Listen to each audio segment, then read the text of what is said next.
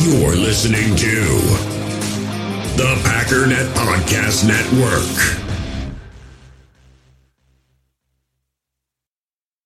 With threats to our nation waiting around every corner, adaptability is more important than ever. When conditions change without notice, quick strategic thinking is crucial. And with obstacles consistently impending, determination is essential in overcoming them. It's this willingness, decisiveness, and resilience that sets Marines apart. With our fighting spirit, we don't just fight battles, we win them. Marines are the constant our nation counts on to fight the unknown. And through adaptable problem solving, we do just that. Learn more at marines.com. It's time to talk about the Green Bay Packers.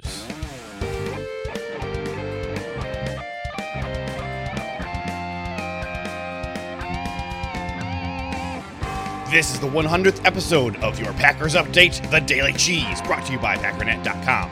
The Daily Cheese is a collaboration with the Packernet Podcast, produced by the Pack Daddy, Ryan Schlip, and I'm your host, JJ Leahy. You can follow me on Twitter at JJ Leahy to stay up to date on all things Packers, or to submit questions, or to wish me a happy birthday.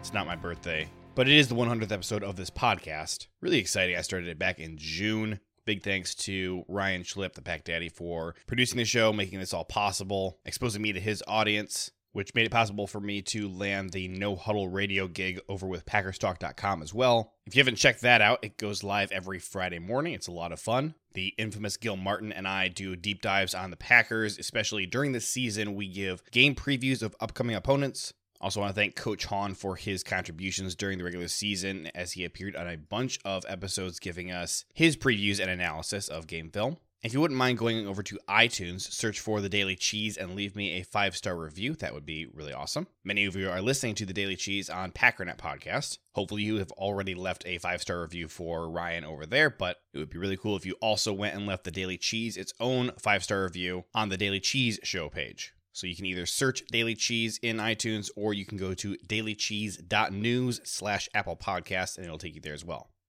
Breaking news. Preston Smith will definitely be a Packer in 2021. Tom Silverstein broke the news first that in addition to adjusting Adrian Amos' deal, the Packers also altered Preston Smith's deal to lower his salary cap number.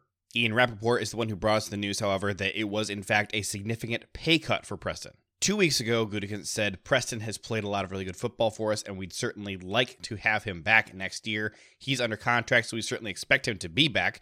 Turns out he was telling the truth. Now, he was waiting on Russ Ball and Preston's agent to work out a pay cut, but I do think it's high time that we start taking Gutekunst at his word. How many times now has he told us exactly what he plans to do, and we assume he's lying? My question is, who the heck hurt us so badly? So remember, before any of this changed, Preston was going to count $16.5 million against the cap this year. Cutting him would have left $8.5 million dead cap, freeing up $8 million. In total, all the cuts to Preston's contract come to $7.25 million, meaning cutting him outright would have only saved an additional $750,000. So, you get all the benefits of cutting Preston Smith, but you also get to actually have him play for just $750,000. So first off, credit where credit is due. Russ Ball is a wizard. Many of you know who Russ Ball is, but for those who don't, he is the Vice President and Director of Football Operations in Green Bay. He's the guy who does all the contracts. Gutekunst scouts the talent, Ball handles the contract side. So here's the new adjusted contract for Preston Smith. His total salary will be $8 million. This includes a $1 million base salary, $200,000 workout bonus, $300,000 in what's called 46 mans, and a $6.5 million signing bonus. 46 mans. Since the 2011 season, each team can identify 46 active and 7 inactive players before each game. Actually, it's 48 now, but many people still say 46, presumably just out of habit.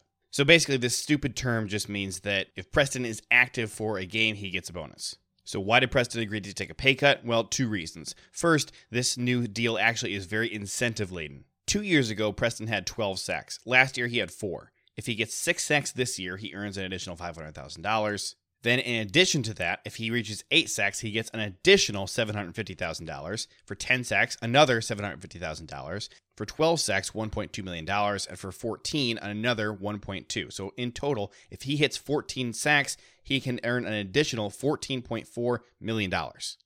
We all have smartphones, and we all know they're pretty amazing, but they also can be amazingly distracting, especially when we're around other people. So US Cellular wants us to reset our relationship with our phones by putting down our phones for $5. That's right, a company that sells phones wants us to put down our phones. And to see what we find, learn more at uscellular.com/built for us. Now, as far as I know, these incentives do not count against this year's cap. They would count against next year. So, a quick overview. He can earn $4.4 million in incentives if he has a really good season. His base salary drops down to $1 million, but his total cap hit for this year comes to $8.25 million. Cutting him would have saved $8 million, but instead they get to keep him and also save $7.25 million. That right there is just a masterful job by Russ Ball. Now, Preston's cap hit does go up in 2022, but if the Packers decide to move on from him next year, they can still save $12.5 million. So, Preston sticks around. We get a third year of the Smith Bros and Rashawn Gary.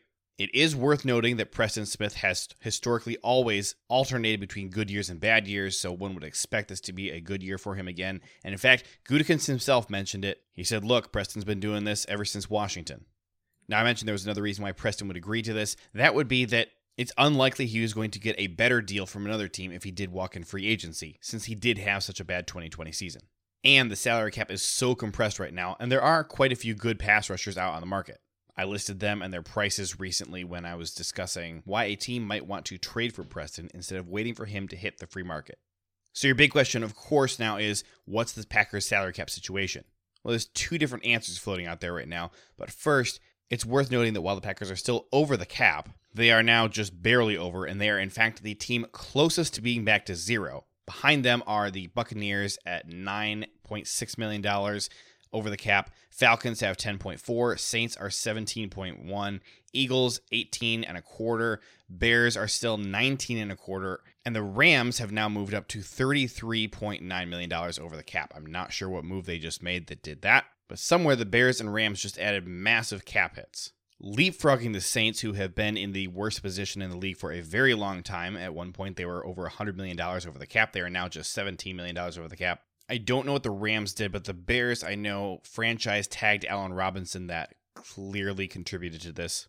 But circling back to the Packers, according to overthecap.com, the Packers are $2.35 million over the cap. According to Ken Ingles, who usually is a little bit more accurate than over the cap is, the Packers are only at $1.27 million over the cap. He notes that the Packers freed up $8.12 million yesterday by Preston taking a pay cut, restructuring Adrian Amos, and waiving John Lovett. One more bit of news for those of you who haven't heard, the Tampa Bay Buccaneers did sign an extension with Tom Brady. I'm not going to explain it because I don't understand it. It makes my head spin. It's a $4 million contract, but apparently includes voidable years. I believe the purpose of that is you can spread out a signing bonus over years that you don't actually have the player on your team. According to Tom Pelissero, Brady's new contract with the Bucs is another 2-year, $50 million deal, but $41 million is due in 2021 and just $8.9 in 2022. He says there are 3 voidable years, so maybe it's a 5-year deal. My guess is that $41 million is mostly going to be signing bonus, which would be spread out in probably about $8 million a year for 5 years, including those voidable years. So what does that mean? Well, Tom Brady is going to be with Tampa Bay. They are projecting for 2 more years, which sucks. The Buccaneers will also free up quite a bit of money this year, allowing them to re-sign more players and get under the cap, which also sucks. And then once Brady does leave, the Buccaneers will have to continue paying him for many years to come after he's off the team. That does it for today. For more in-depth analysis and a look at Packers strategy, make sure you're subscribed to the Packernet podcast, hosted by the Pack Daddy Ryan Schlip. Keep up on all the Green Bay Packers news by going to Packernet.com and join the Packernet Podcast Facebook group. Thank you for listening through 100 episodes. My name is JJ Leahy, and this has been The Daily Cheese, your Green Bay Packers news update.